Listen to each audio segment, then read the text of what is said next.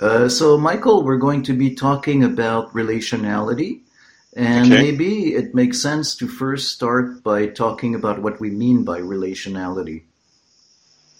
Okay. Uh, I think that's quite a confused question out there in the field.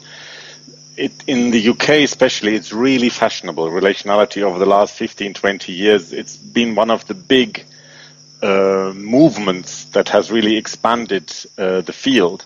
But when you look more closely into it, and I was recently running a CPD event for the Relational School in London on exactly that topic. What do we mean by relational?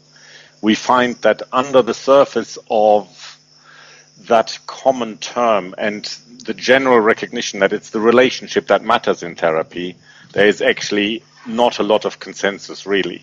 There's Hmm. really quite a diversity of opinions and definitions as to what relational means. So one way of approaching it would be maybe to think what binds the relational movement together is a kind of anti-position towards what they might perceive as non-relational. Now, Hmm. what would that be?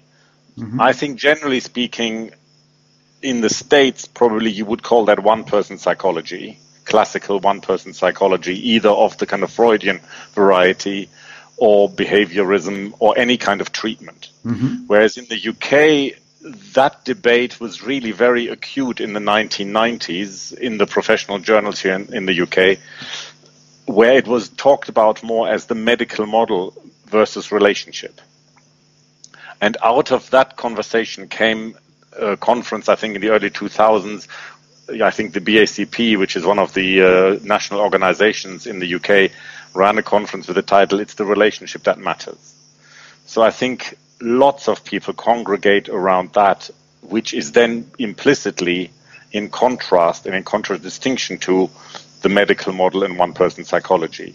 Right. So then you ask positively, what do actually people mean by being relational? And then the apparent consensus really disappears quite quickly. I guess most people would say, well, I work with attunement. Well, without attunement, even modern psychoanalysis doesn't work, like following Heinz Kohut, and everybody works with attunement. Empathy, well, we all need that. I guess there's another aspect of it where people think of relationality in terms of it being reparative, that even providing an authentic relationship, some people would mean authentic relationship in the definition of Carl Rogers, that really what we mean by relationality is I-thou relating. Now, Hmm. I don't think that is the consensus. Some people assume that what Carl Rogers meant by I-thou relating is roughly equivalent to what in relational psychoanalysis they call mutual recognition, or intersubjective mutual recognition. That's also not quite clear whether that actually is the same thing. I don't quite think it is. So basically the consensus breaks down and people don't quite know what we mean. And I think one of the problems of defining the term is that really, if you look at it as a community of practitioners, it has emerged in the 90s and early 2000s, mainly in the US through relational psychoanalysis. And there's a whole community of practitioners around that, which then inspired similar organizations and movements in other countries. And their definition of what relationality means suffers from the fact that they are a little bit, or at least originally, they were a bit oblivious of the humanistic tradition and Carl Rogers and all the I-thou dialogical relating that we find in Gestalt, that in body psychotherapy, we would just take that for granted, that is part of what we do. Yeah.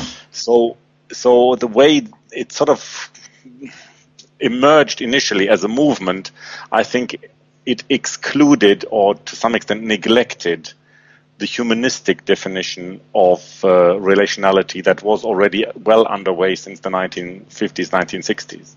So maybe it's a moment to pause and say, for people who listen to this, to just say, okay, what do you actually mean yourself by the word relationality? Well, there was a big paradigm shift that was really very crucial to my development as a therapist, which happened in the UK in the 1990s, with the help of one of the elders of the profession in that country called Petrushka Clarkson. And she developed an idea of the multiplicity of relational modalities. So she said, relationality isn't one thing.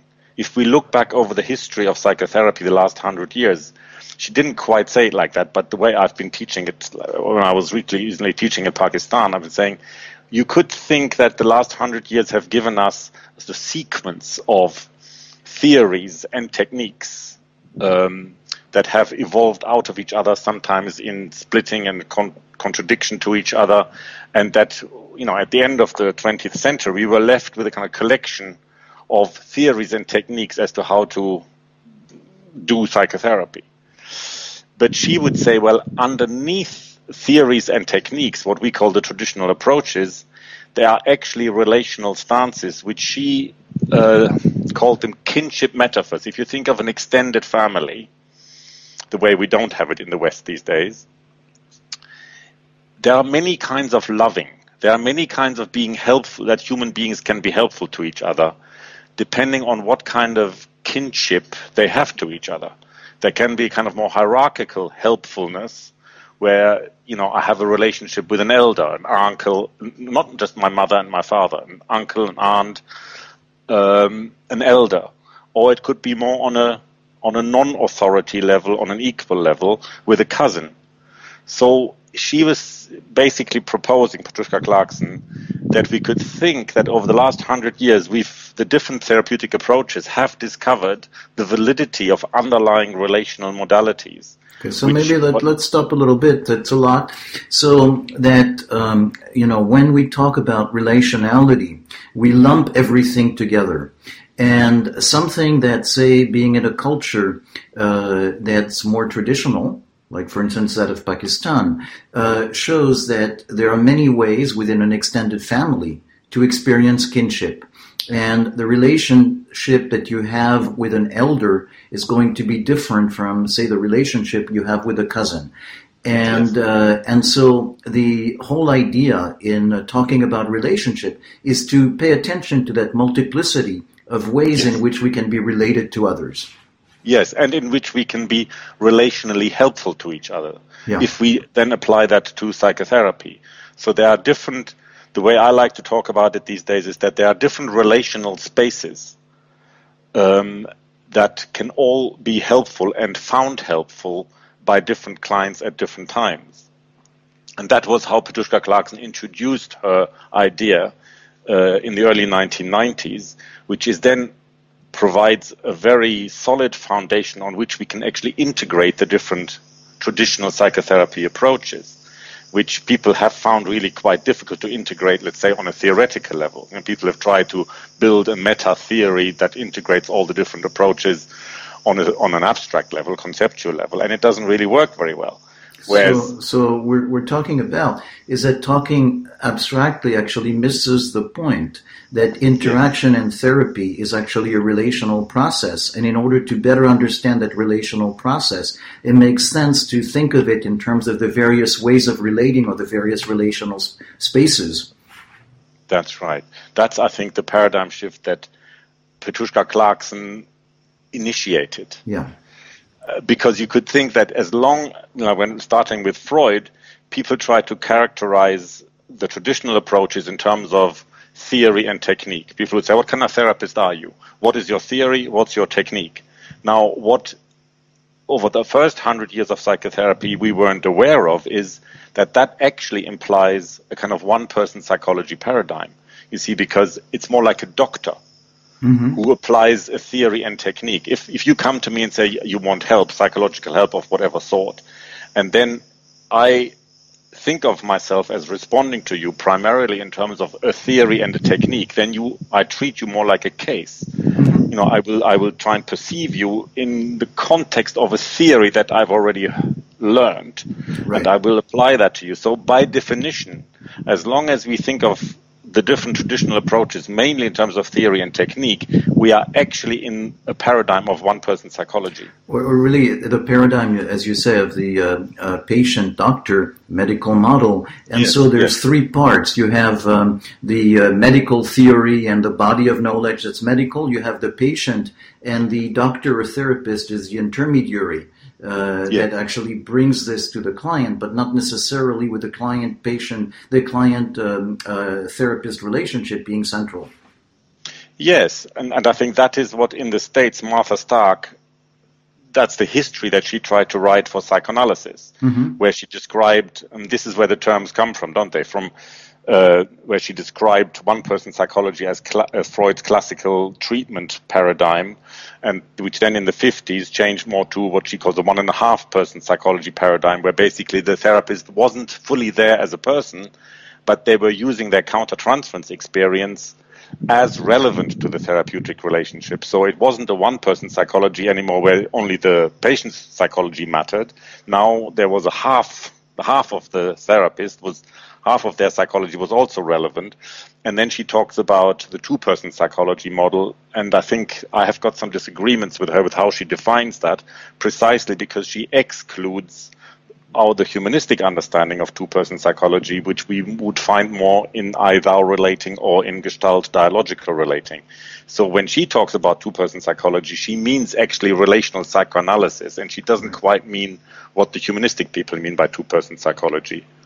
Yeah. So the relational multiplicity that we then can develop on the basis of Clarkson's proposal can include all of that, which means it can include one-person psychology. I mean, this is one of the things that is a weakness of I've written about this, of Clarkson's model, that she actually, by definition, excluded the treatment modality from psychotherapy, because in her mind, she took it for granted that this is not what psychotherapists do. But I've proposed that we need to reintegrate it, that it is actually a valid modality of therapeutic relating. And it's a form of relating. It might be a weaker form, but it is a form of relating. Yeah, especially if we then think more of traditional family doctors, who often were related, who knew the patient over decades, sometimes having been there at their birth, and traditional family doctors were thinking very much in kind of systemic terms, in a bio-psycho-neurological systemic way, the way we're really rediscovering it in neuroscience. So a family doctor like that would be able to provide a very relational presence. Yeah, that would certainly be experienced by the patient. So Petrushka Clarkson, when she formulated her proposal in the early 1990s, she was very much caught in that polarization between medical model versus relationship. So we can reintegrate that and say, well, actually, which is something that Martha Stark also says when she talks about her model 4, whatever that is, that it basically reintegrates one-person, 1.5-person, and two-person psychology, and that then takes us closer to Petrushka Clarkson's idea of this multiplicity of relational modalities, which underlie and underpin all the various theories and techniques that are out there in the field, but that are in a way structured by an underlying diversity of relational modalities, or as she says, kinship metaphors. Right. So then when we talk about modalities of therapy, we don't necessarily think about it in terms of the theory that the people who founded them or even the people who practice them think about. But we think about the nature of the... There's two different ways of using the word modality. Yeah. So in the UK, modality was used equivalent in the way that you're saying. When we think of traditional modalities, we do think more of approaches. Whereas what Petrushka Clarkson talks about, when she uses the word modality, it's a completely different category. She means a completely different level of experience. So yes, we need to distinguish those two different meanings, because in the UK they used to talk about the modality wars, where they basically meant psychoanalytic versus humanistic versus behavioral. Right. So no, these modalities that Clarkson is talking about, they are prior to theory and approach. They are more fundamental. They are about relational spaces. They are about the position, the relational position that I take as a therapist, which always already creates a sort of universe of a particular relational space that's based not just on what I'm thinking I'm doing or what my left brain intends to do, but it is really who I am as a person and what kind of relational space my personal present generates. That includes my theory and technique and all my learning as a therapist, but it is not really just about that. Yeah. So does it make sense to talk a little bit about how one becomes conscious of it, and especially how it affects either the way of conducting a session or the way of conducting therapy? So I think one way of talking about it that's more relevant to the body psychotherapy tradition would be to think about how we would write the history of our approach, equivalent to how Martha Stark wrote the history of psychoanalysis. And I think similarly we could say that Reich had no doubt that he was giving treatment. When one reads his case studies, I think there's all kinds of other things going on. There is a deep kind of attunement, vegetative identification, as he calls it. There's all kinds of other things involved that make the bond.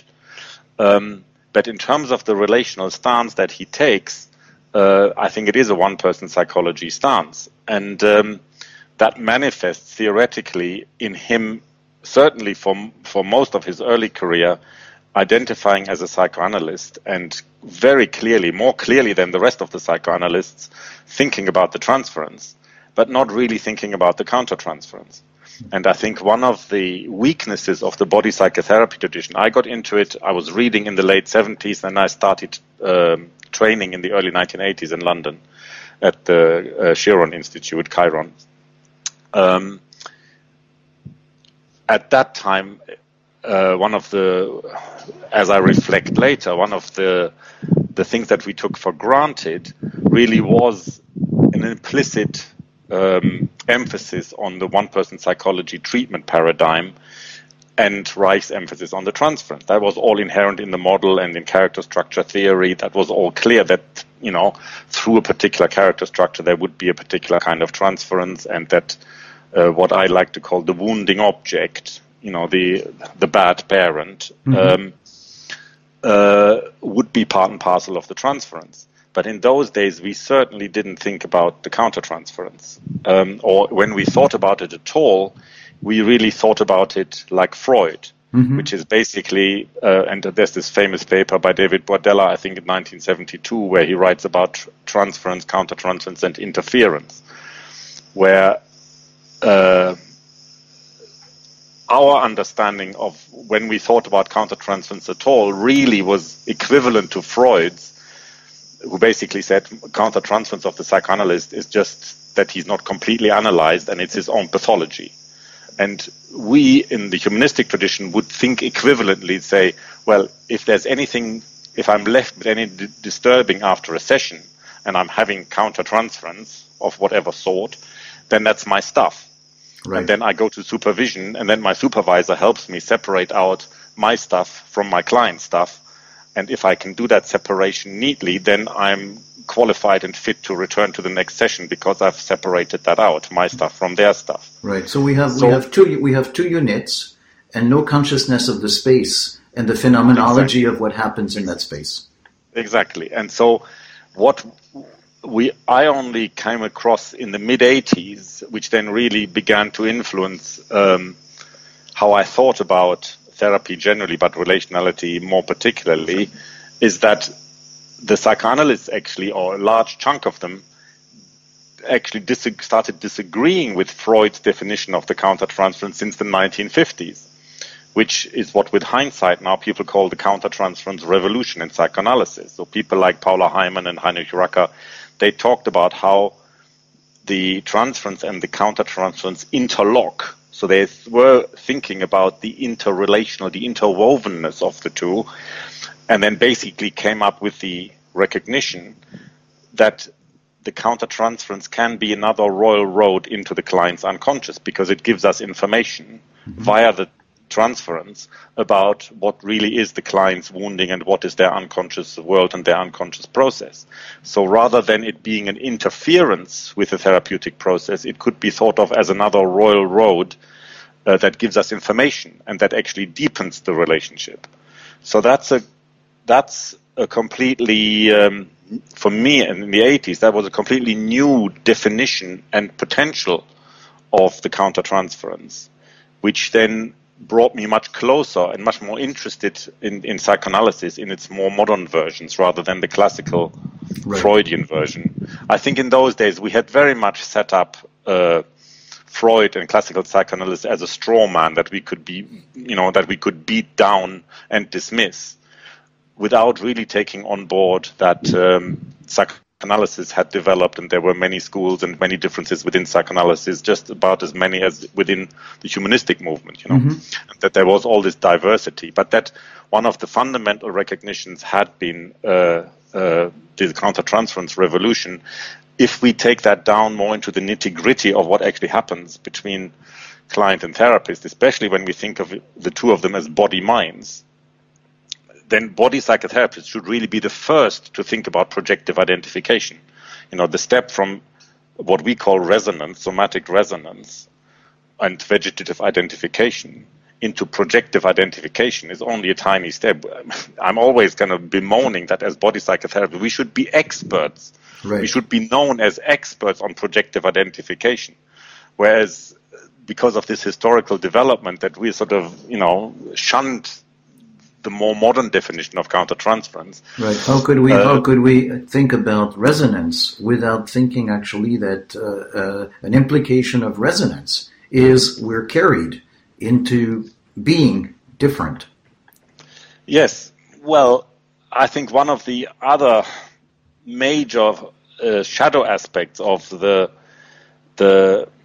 body psychotherapy tradition then is, I think it certainly in the 80s, its emphasis on catharsis, and that I thought we had, and I think with hindsight, I was really committed to a very idealizing notion of the body, and in a way, what Reich called liberating the animal. So when I think back to those times now, there was a very simplistic idea of the client's internal conflict, basically that there was the life force and the body that needed expression and permission, and that there was some kind of defensive, character-structured ego system that was inhibiting all of that and the expression. And that my task as the body psychotherapist was basically to liberate the animal, and that we had this whole array and toolkit of techniques and powerful interventions that we could use to bring that about. Yeah. So I think in that universe, in that kind of paradigm,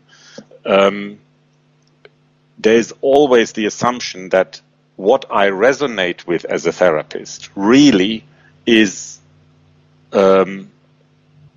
only one half of the client's conflict. The one half that I have decided is the precious part, which is, in those days we would equate the life force with the body, the spontaneous expression of the body. In some ways we would equate that with a child, like the gifted child of Alice Miller, or we would, the free child in transaction analysis, and that it was my task to liberate all of that. And when I was thinking about resonance in those days, I think I was assuming I'm resonating with that. What is missing from that way of conceptualizing is the idea from object relations, which is sort of there in character formation, not quite explicitly enough, is that if there's character formation, then the wounding object, the bad parent, has been internalized, which they are quite clear about in transaction analysis. So that means, and this is one of the weaknesses, I think, of character structure theory, that we constantly keep thinking that the body in front of us is the wounded child. This is if you read Stephen Johnson's character styles, the chapters are headed, the used child, the neglected child. So we are thinking of the client's body in front of us when we think characterologically in terms of the wounded child. And that is then the part that I would be resonating with. Now, that's a huge shortcut and very counterproductive. And I mean, I got into all kinds of troubles trying to work according to that preconception, because it ignores the fact that I think we more easily get from an embodied version of object relations that the parent has also been internalized, that there is a fixated version of the wounding parent in the client's body-mind just as much as the child is also arrested and fixated there. Right. So I'm thinking about that conflict, that internalized conflict, which to me is just a slightly more expanded version of character formation. But then resonance becomes a more complicated phenomenon, you see, because the question is, what am I resonating with? Am I resonating with the child, or am I also resonating with the internalized parent? Because right. I'm not preconceiving the client as a singular entity. Right. Or myself as a therapist as a singular absolutely. Entity. So what we're talking about is that the character formation is not just something creating and forming something like a sculptor creating a statue, but character formation includes internalization of the parent for the client, obviously as much as the therapist as any other human being. And so that when we as a therapist focus only on thinking that the only thing that we see in the client is the result of the effect of being formed as a character, we miss having an explicit connection with something, or we are ignoring another part. We ignore it also in ourselves. And as a result, all kinds of shit can happen. When you wanted to talk about power, sex, and shadow, to me that is one of the shadow aspects. Yes. That's something that we do not attend to. It's not in the focus of our awareness. And yes, I think all kinds of negative stuff can happen. I mean, in the simple upshot of it is that we are then getting fixated on a fairly reparative oversimplification of the therapeutic process, where it is my task to heal the wounded child, which I have made the focus of my perception and intervention.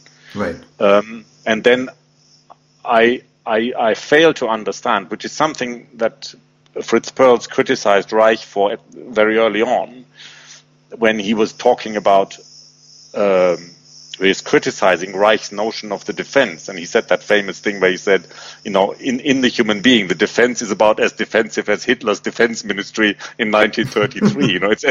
It's aggressive. It has an active, aggressive, inhibiting function. There's a lot of energy in it. So if you think of the defense not just as a defense, but if you think of the defense, like we do in character formation, as a turning against the self, which then involves the turning against the self takes its shape. I'm thinking of Kellerman, how does the whole body mind organize itself?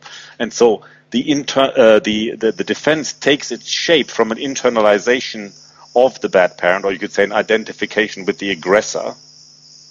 And so what we're confronted with in Fritz Perls' view is that whole conflict, where I do not want to preemptively take a side. I'm going to do therapy for the sake of this wounded child, and therefore I'm going to, put all my focus on that. He said, well, no, what wants to happen, if we think of it in Gestalt terms, is a reorganization of the whole conflict. So that means, I coming back to resonance, I need to resonate with all the parts of the conflict rather than take sides. It's a bit like, think of it like a couple. When you do couple therapy, one of the first mistakes of couple therapy is that you take a side with one against the other, and then you're mincemeat. So the same thing applies internally. If we oversimplify the internal conflict as well, there is this wounded child, as we tend to in character structure theory, then we neglect that there is another pole, internalized parent, and that we're really confronted with the task of how can that internalized conflict reorganize itself. Right. So then resonance becomes difficult. We're missing the action. We're focusing on something that is static. But the idea is, instead of focusing on something that is static, we pay attention to the action that's underlying what's happening. Yes. And we observe it playing out so that there is a chance for some reorganization, some change in the roles to happen. Yes, so that, to me, that would be a nice formulation, rather than thinking of the character wounding as something that happened a long time ago. I mean, it's not something that Reich didn't say. Yeah. It's constantly being repeated. Mm-hmm. So we could say, I mean, this is one of the things that I've sort of abstracted when I teach. I said, I'm thinking about three parallel relationships. I'm thinking there was a wounding relationship in the past, which is the original character formation. That becomes internalized as a body-mind process as character formation. And that conflict then becomes re-externalized in the transference counter-transference and reenacted in the transference counter-transference. So we can catch the same wounding dynamic on each and every of these three levels, and it's something that's constantly reoccurring. The wounding didn't just happen 20, 30, 40 years ago. It's constantly reoccurring and being reenacted, and that is what maintains the character structure. Yeah. So that becomes much more dynamic, because then the relationship becomes more obviously the crucial arena in which the character is constantly reconfirmed in a way through the transference counter-transference process and through the client's pattern evoking in me reactions that re-wound them. Yeah? So the wounding gets constantly reenacted, right? Which is what happens in most intimate relationships, but it also happens in therapy if I'm available to that in a way that doesn't oversimplify, as we've just said. If I don't oversimplify the relational space and the multiple relational modalities and the multiple relationships that are occurring. Yeah. So then all of this occurs at an implicit level. Yes. And for both the client, the therapist. And so what we're talking about is a sense of being in touch with it at an implicit level, knowing that we're both, studying and trying to help the client, but also very much caught in the same currents. Both involved, yes, exactly. So, and I think that is the big impact that our tradition could have on psychoanalysis and modern psychoanalysis, where some of these things are abstractly formulated.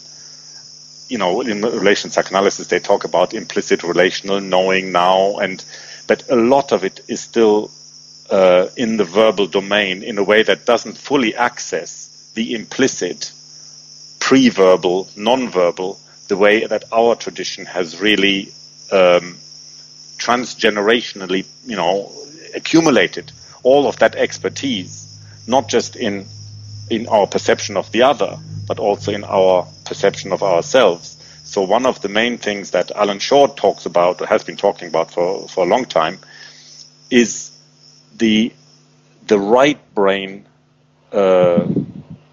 attunement and perception of these implicit dynamics, but always with a sort of assumption, because it's the right brain, the left brain doesn't have conscious access to it, and it's subliminal.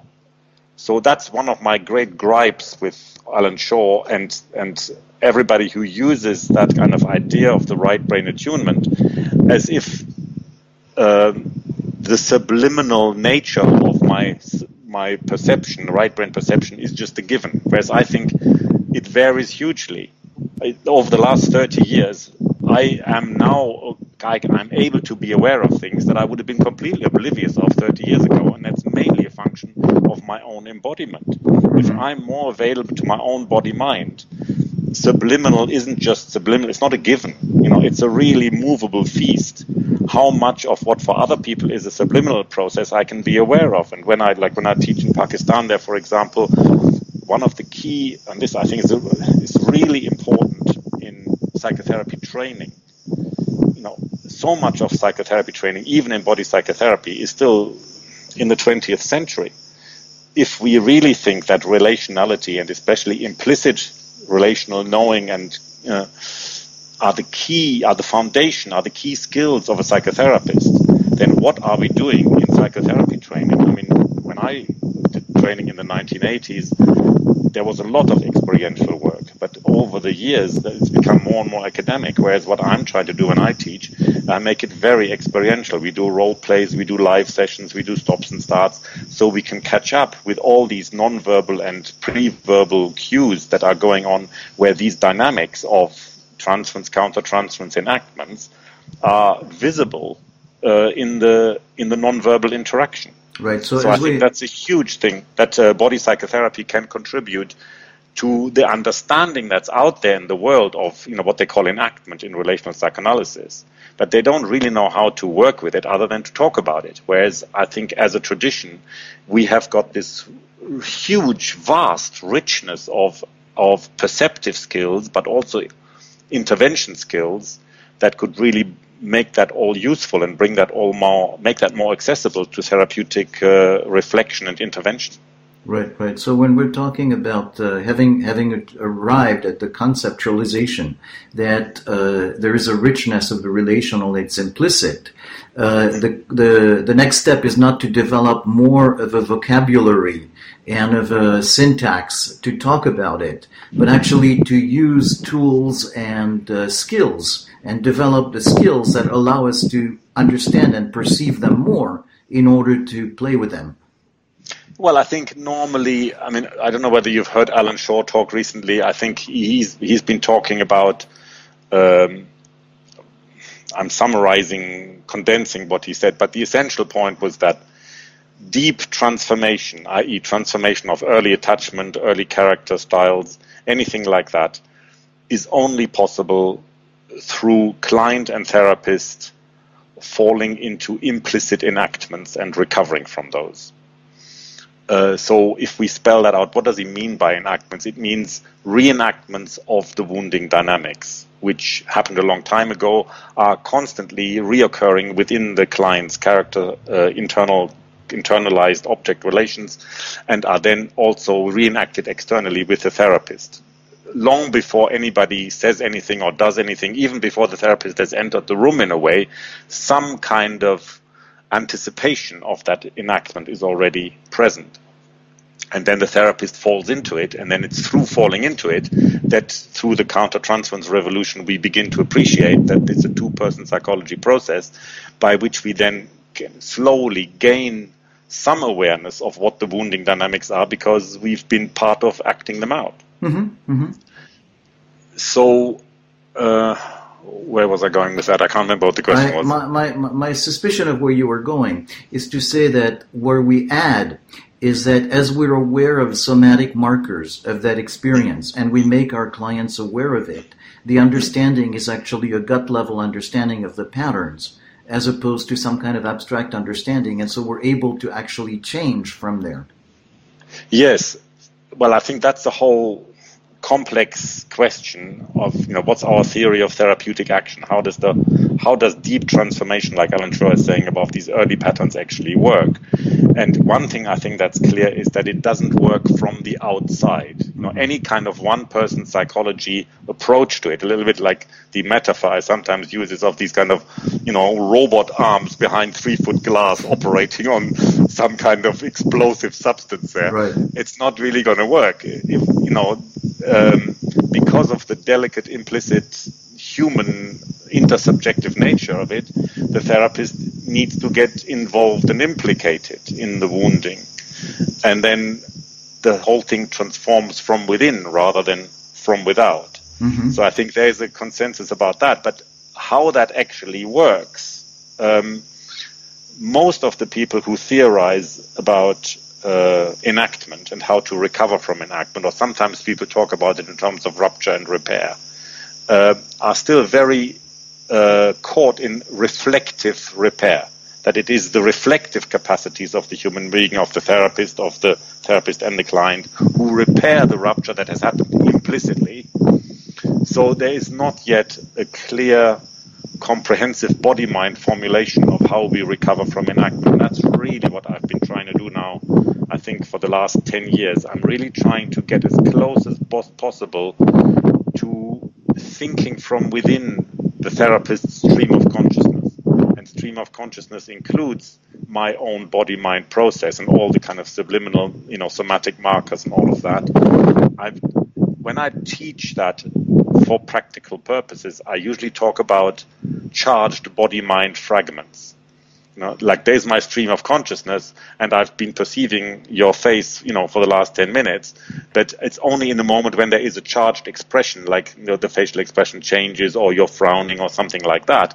That's a charged fragment that stands out, that impacts me and then has an internal effect in me. So I'm thinking about charged body-mind fragments. Something similar to how animals perceive movement, yes. And would not see necessarily something that's immobile, but the yes. movement is perceived, and so the charged moment is such a moment.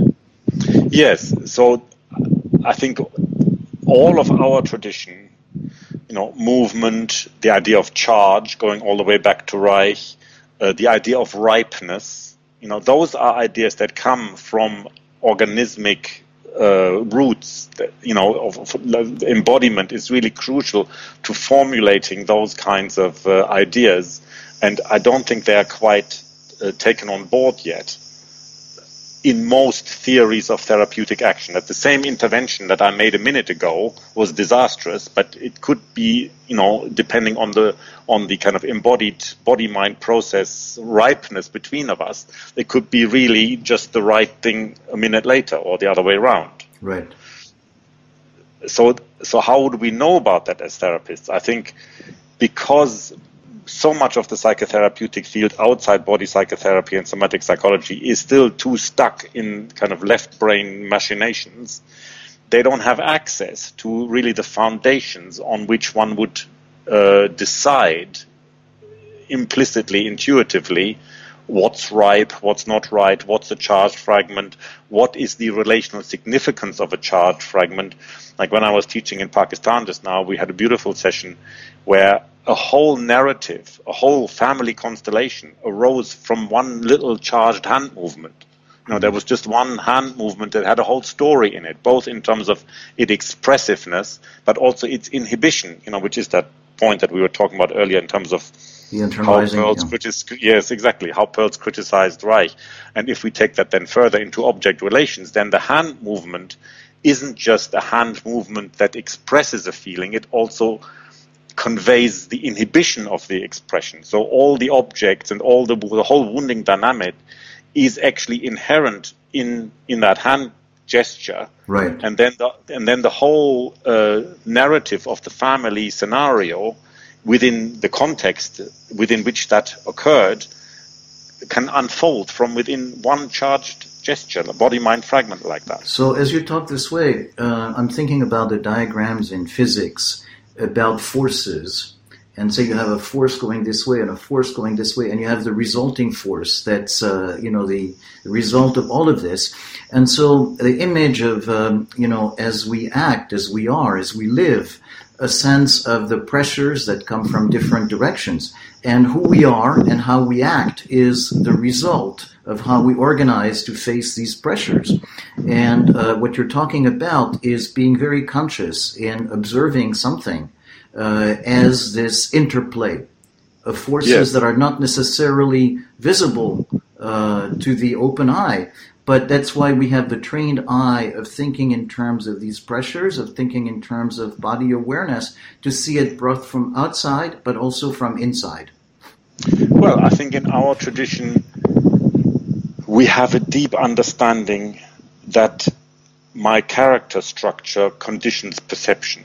Mm-hmm. And that my whole being, my character structure opens up and discloses a whole particular experiential universe, but it also shuts out other possible universes. And so I think we understand, like few other therapeutic traditions understand, mainly through our own experience of going through all kinds of heaven and hell of regression and catharsis and, full expression of deep, raw emotion, just how many universes of experience, feeling, and perception we can inhabit.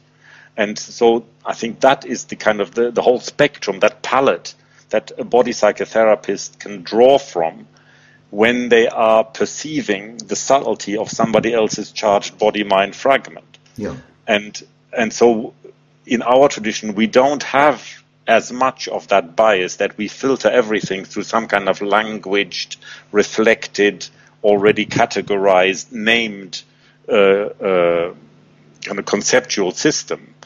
That, you know, like Reich was using that phrase. William Cornell used that phrase, the expressive language of the living. You know, and all the neuroscience, like with mirror neurons, and they confirm that. You know, like I just watched Vittorio Gallese talk about, you know, extending the idea of mirror neurons to embodied simulation. That the way we know what's going on in somebody else is because inside ourselves, our body mind simulates what I perceive to be your internal state. And that is something that I think when Reich talked about vegetative identification, he sort of was pointing in the same direction.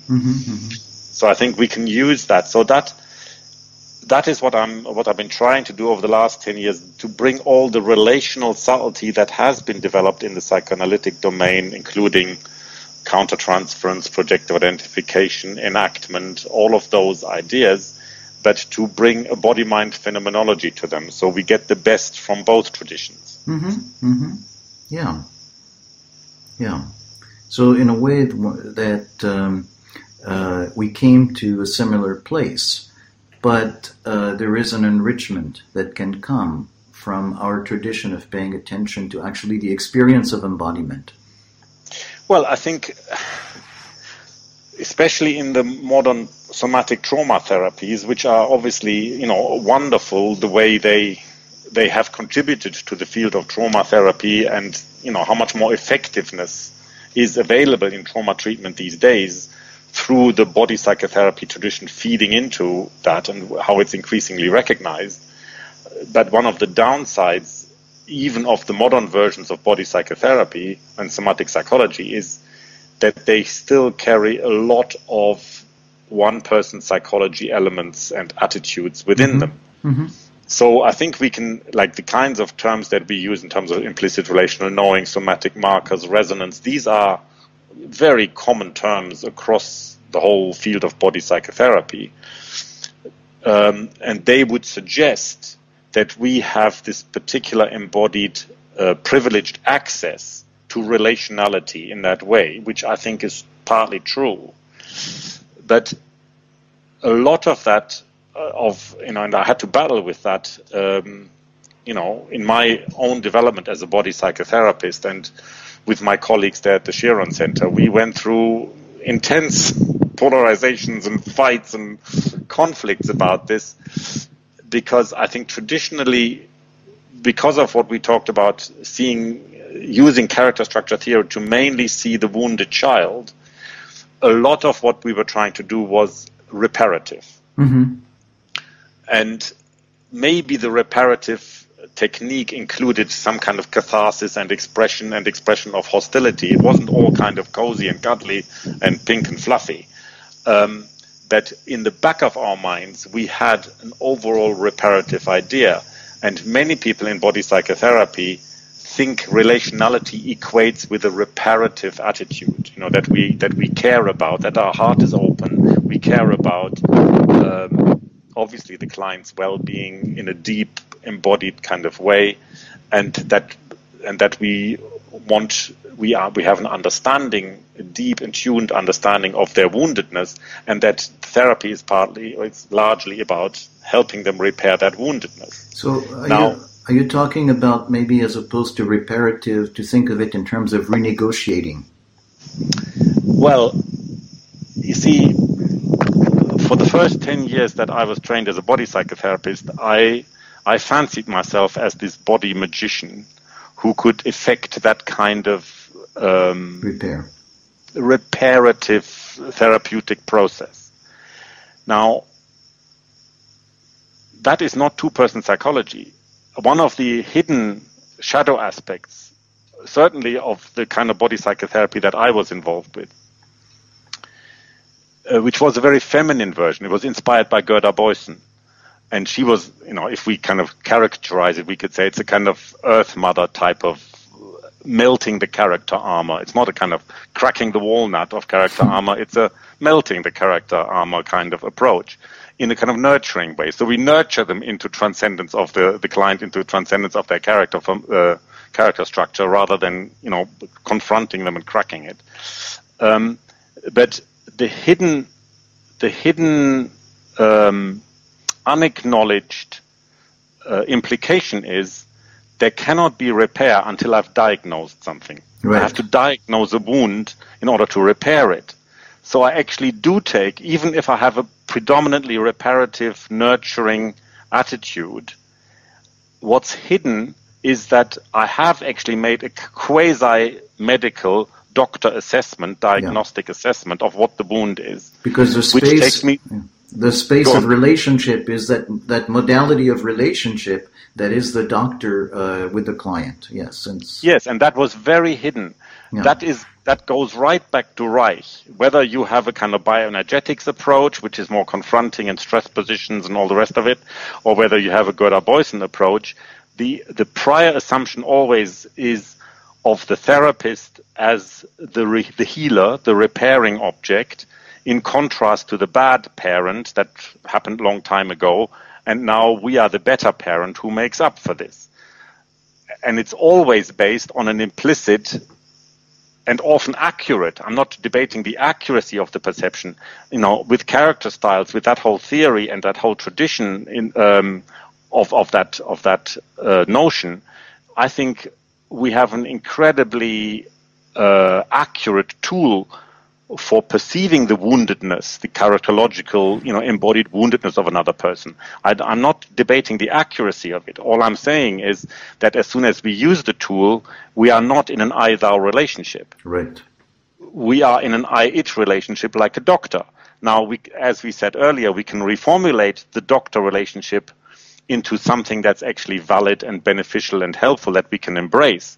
But we certainly didn't do that in the early 80s because our whole meta-psychology was very much in the humanistic realm of, we're not doctors, we're not doing treatment, it's an I-thou authentic relationship that you and I are having, and we were trying to get away from any kind of hierarchy, any kind of authority. Like this was really the 60s kind of anti-authoritarian bias towards egalitarianism.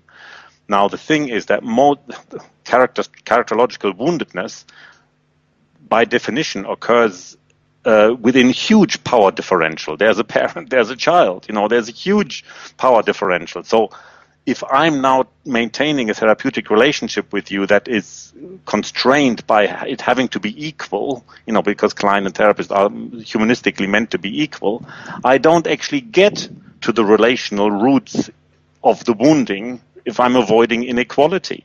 Right. So to me, these are shadow aspects that I was completely at the mercy of and bamboozled by in the 1980s, because I couldn't conceive of the fact that as much as I was dedicated to repairing the characterological woundedness of my client, I would have to be a Reichian kind of diagnostic functionalist who would say, well, there is a woundedness there. Look, it's in your body. You're not hardly breathing, and look how you're limping there and how your pelvis is pulled back and all the rest of it. So I had a whole functional diagnosis, but I was disavowing it because that would have put me into a kind of doctor-like authority position.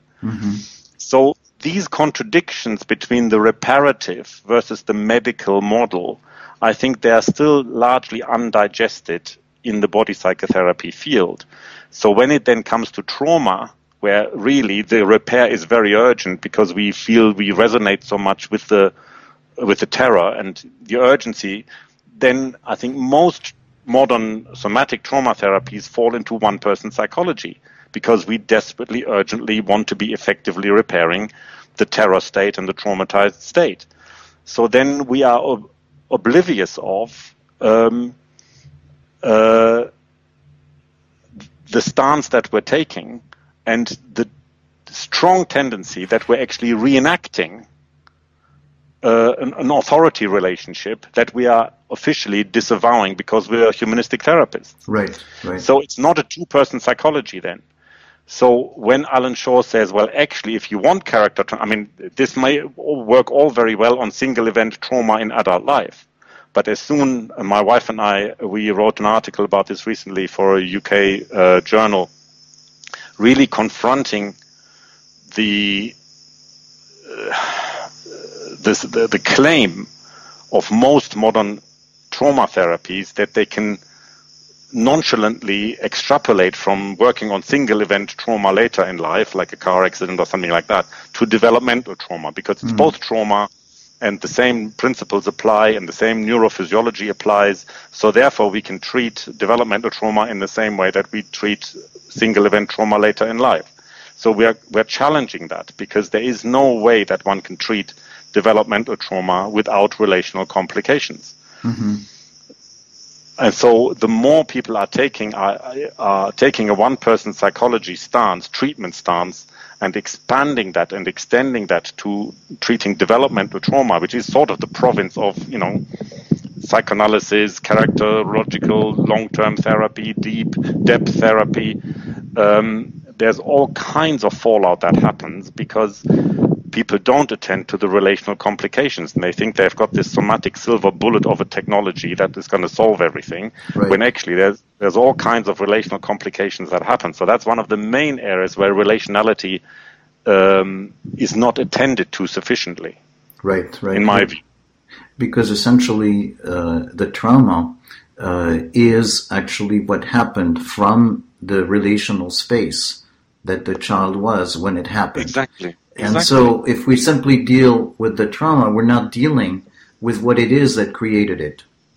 Yes, and Alan Shaw would say that true transformation of the whole embodied neurobiophysiology of the traumatized state and identity cannot happen without another human being really getting involved and, in a way, reenacting the wounding. You could say in simple terms that neuroplasticity is available in the reenactment of the wounding dynamic. Right.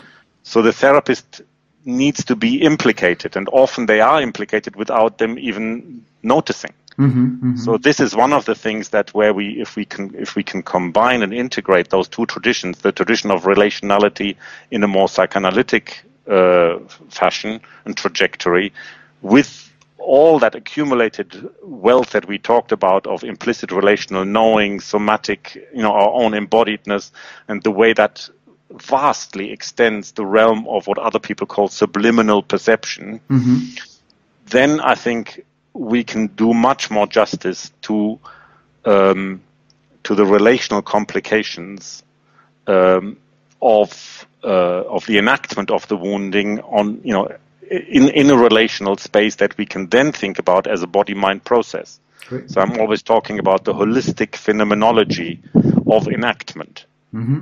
Mm-hmm. That's the thing that I think we really want to get down to. I mean, what that means in really simple terms in trauma therapy, because we just talked about in that article, we basically argue that in any traumatizing certainly developmentally traumatizing situation, we can really use that simple idea of the drama triangle, although originally they meant something else with it. But in trauma therapy, it's quite kind of common these days to talk about that, the victim, the perpetrator, and the rescuer. And then we add a fourth person to that, which is the kind of the indifferent bystander. And we could say in simple terms that whenever any kind of trauma is constellated or being worked on, that these four figures are somehow in the field, and that they can be manifested and enacted by both client and therapist alike. So between client and therapist, those relational positions, that would be the sort of base, that the minimum number of bases that we want to have in awareness, we want to cover. Where is the victim? Where's the perpetrator? Where's the bystander? Where is the rescuer? How are we configuring ourselves in the relational space right now? And how are they present? Mm-hmm, mm-hmm. So we're talking about reconfiguring the relational space that was at the time the victim, quote unquote, that did not have the capacity to make sense of. And in order to reconfigure it, it's an active process of going through it, as opposed to an intellectual process of making sense operating of it. On it. Yes, yeah. Yes.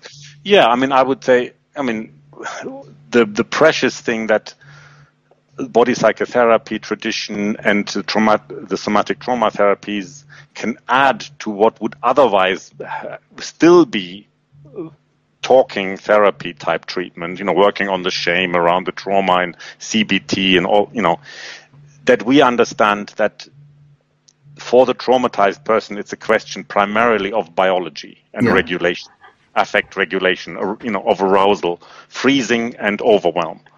And making sense really comes not much later. Right. The traumatized person doesn't give a toss about making sense of it. They just want to be less at the mercy of, being in some kind of cauldron of heat and cold and frozenness. And they want to return to more a living, pulsating, regulated state. Mm-hmm, mm-hmm. So I think we understand that in the body, which is why all these terms like that I said, this comes from our tradition, the idea of ripeness, the idea of, cycles, the vasomotoric cycle or the Gestalt cycle. We understand that instinctively, and we have been trained to understand that over 80, 90 years of our tradition in a way that the talking therapies really haven't. It's largely absent. They can theorize about it and philosophize about implicit relational knowing, but they don't have the transgenerationally accumulated expertise of their own embodiment to actually translate it into practice, I think. Right.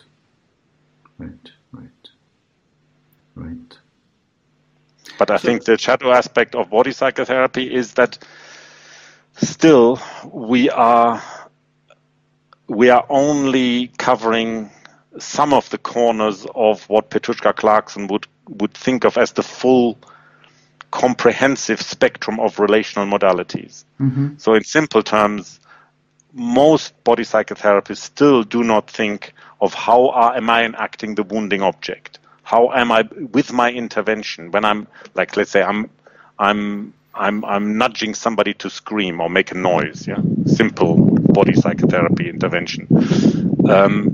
And most body psychotherapists that I come in contact with, they would think, well, there is somebody out there, let's put them on a cushion, that you scream at, your father, your mom, your somebody, your boss, and now kind of, express your hostility towards them. Most body psychotherapists would not be wondering, who am I becoming in the transference when I'm making that intervention? I'm also becoming an authority that is now kind of further imposing on this client under all kinds of therapeutic benign intentions. But that enactment of me being an authority that now gives instructions again, that would not be noticed by many body psychotherapists because they're so focused on the body-mind coherence of the client in relation to some other bad object. Right. Whereas I'm thinking, I'm constantly wanting to track, like I said, you could think of it, the most simple version of it would be, the drama quadrangle, the trauma quadrangle.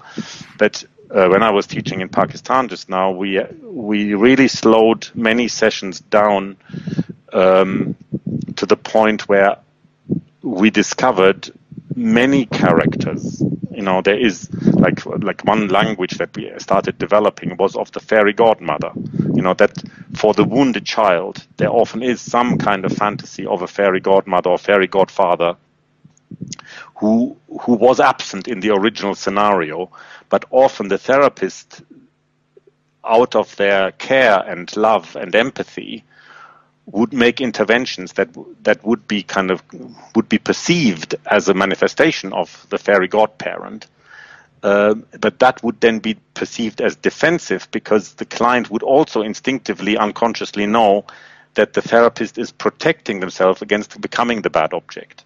So there would be the therapist would be contributing to a splitting of the transference into an idealized transference and the negative transference.